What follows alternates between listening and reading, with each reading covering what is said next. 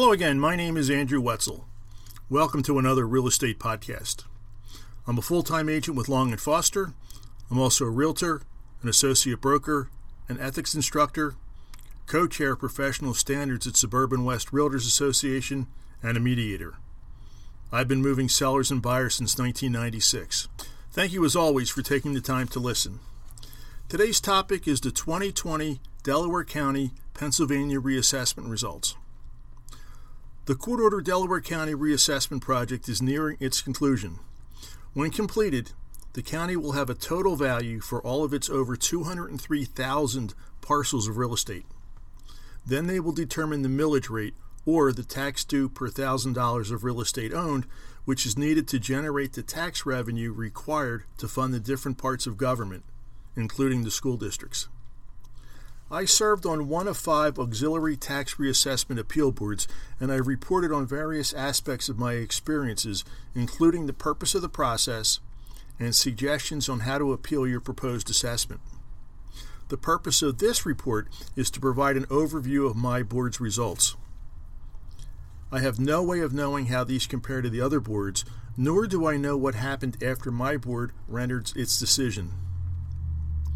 Those whose appeals were rejected had a final opportunity to appeal our decision. Some may have accepted our decision or decided to wait to see what happens to their taxes. Perhaps some whose appeals were accepted decided to appeal further, seeking an additional reduction. As far as my experience, our board remained intact for 26 days of hearings. We were scheduled to hear 1,389 appeals, 329 appellants, meaning the people who were seeking to have their assessment lowered. 329 did not report for their hearing. That's almost 24% of the schedule.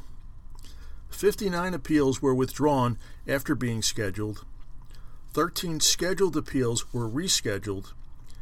And in the end, we ended up actually hearing 988 appeals, a little over 71% of what we were scheduled to see. 493, almost half, of the appeals were done virtually, meaning over the phone. 18 of our appeals resulted in our not making a decision due to their complexity, so we referred them to the Board of Assessments. Few of the appellants used attorneys. In a number of cases, both in person and virtually, a school district sent an attorney to observe or listen. In a number of our hearings, it was a school district appealing the proposed assessed values, seeking to raise them. While perhaps adversely affecting individual property owners, doing this did spread the school tax burden more uniformly across the school district. Only a few of the property owners appeared to refute their school district's argument, and some of them were able to retain the county's proposed assessed value. A significant number of appeals were accepted by the panel. Most of the time, we were unanimous. The people who came prepared generally succeeded. The best preparation, in my opinion, consisted of one of 2 strategies. Some used both. Appraisals, if based on the July 2019 timeframe, substantiated the contention that the proposed assessed value overstated market value, and also pictures demonstrated that the county had an incorrect view of property condition, especially when the interior of the property was in below average condition, since the process relied on exterior views. Unfortunately, for whatever reason, too many people came to their hearing unprepared to document their case, with many assuming that the new assessment would proportionally increase their tax burden. While a few questioned the constitutionality or purpose of the project, thinking it was to get a revenue windfall for the county, many seemed unaware of the basic information that had been provided by the county. All board members were required to be county residents, so we got the same information as the appellants. The county and the media provided a lot of information about the process as well. Admittedly, I realized that different people interpreted the information differently, but I do not know why so many did not realize that they had the burden of proving the new value incorrect, coming to the hearing expecting us to make a change based solely on what they told us.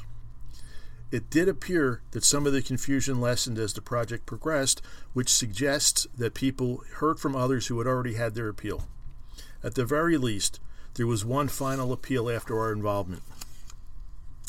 I did have an opportunity to discuss how one school district's appraiser arrived at their value and proved something that I had raised with several property owners.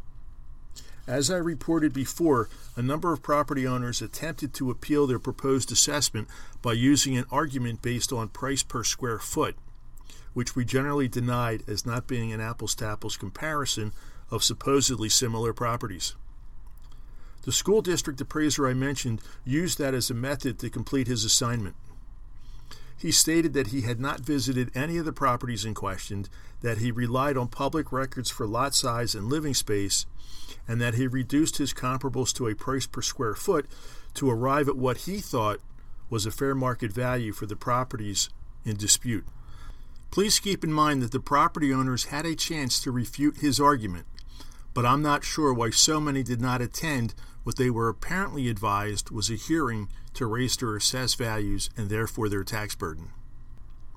I asked the appraiser directly about using price per square foot, specifically suggesting that it did not account for different property conditions that might influence a prospective buyer. He agreed that it, and therefore he, did not factor property condition into his conclusion. A lender's appraiser or one hired by a homeowner would have entered and viewed the subject property, although the current pandemic has apparently resulted in some drive-by appraisals. As far as the reassessment project itself, it was physically impossible for the process to include in-person visits. Overall, I found this an interesting process and came away with several thoughts I'd like to share. Number one, while using market value as a way to levy taxes makes sense, there is no perfect way to analyze and categorize over 203,000 parcels of real estate, given they're having different layouts, locations, and uses. Even if in-person visits were used, we have different opinions and there would be too much subjectivity. Numbers are objective and provable, although predicting a future buyer's behavior is impossible. Number two, the process used to arrive at a basic assessment makes sense, and given that the property owners were provided with information to dispute as far as what the county had on record for their property and their proposed assessment or valuation, I'm not sure what else could have been done. Many owners never reported errors until the hearing, and many did not show up or cancel their hearing for whatever reason.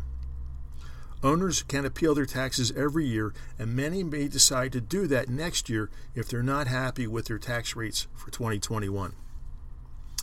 Number three, the process relied on the last assessment and employed a variety of tools to compare the current property to what was known during the last assessment in the 1999-2000 timeframe. I believe that many properties likely remain underassessed for a variety of reasons and do not know how to remedy that. Computer algorithms can only do so much. If improvements are made without permits, errors will occur. Vacant land presented particular issues. We had about 50 lots whose assessments were questioned, but the amount in question was usually significant. The technology used assumed that most of the lots were buildable and considered them primary space, assessing them as such. However, if it was proven or obvious that land was unbuildable, we reduced the assessment. We also saw a number of interesting anomalies that defied the algorithm. We saw instances where a property owner owned two adjoining parcels, with one being a vacant lot. In one case, there was a house that sat partially on both parcels, which the system picked up as two parcels having structures on each. The owner said he received tax bills for both parcels, but that he was never overtaxed. The reassessment could have created an issue if he hadn't appealed. We also saw cases where a property owner essentially rendered their extra lot unsaleable and wanted that lot's reassessment lowered, even though it was their action, unintentional as it was, that essentially rendered the lot unsaleable. In one case, an owner installed a driveway on an adjoining lot to access their residence, which was situated on the adjoining parcel.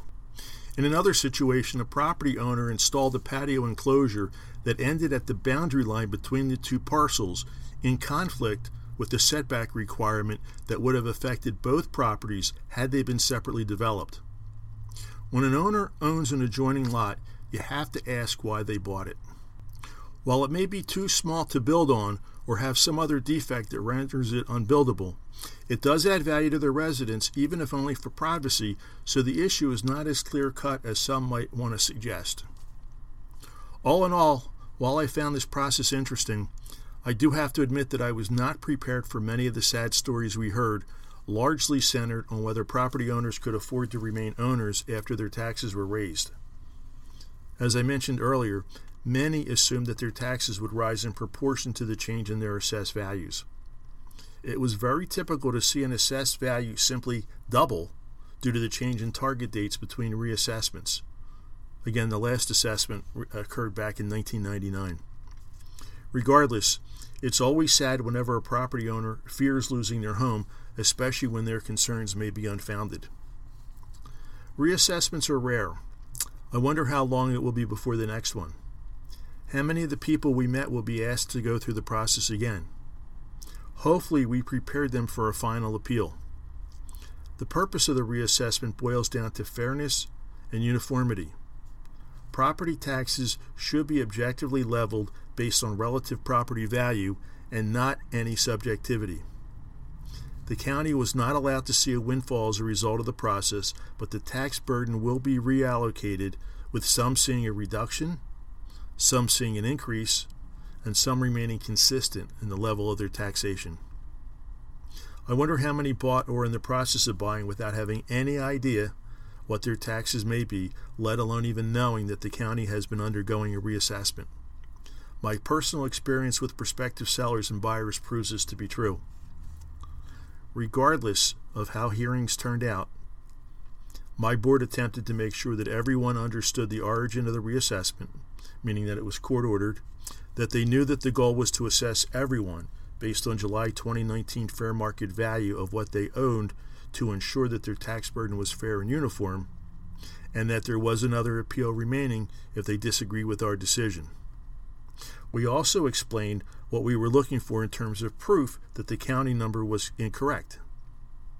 While some were disappointed and blamed others for their not understanding the purpose of the process or the hearing, many did seem to appreciate our explanations and thanked us for taking the time to help them better understand the overall process. That concludes this podcast. Again, thank you as always for listening.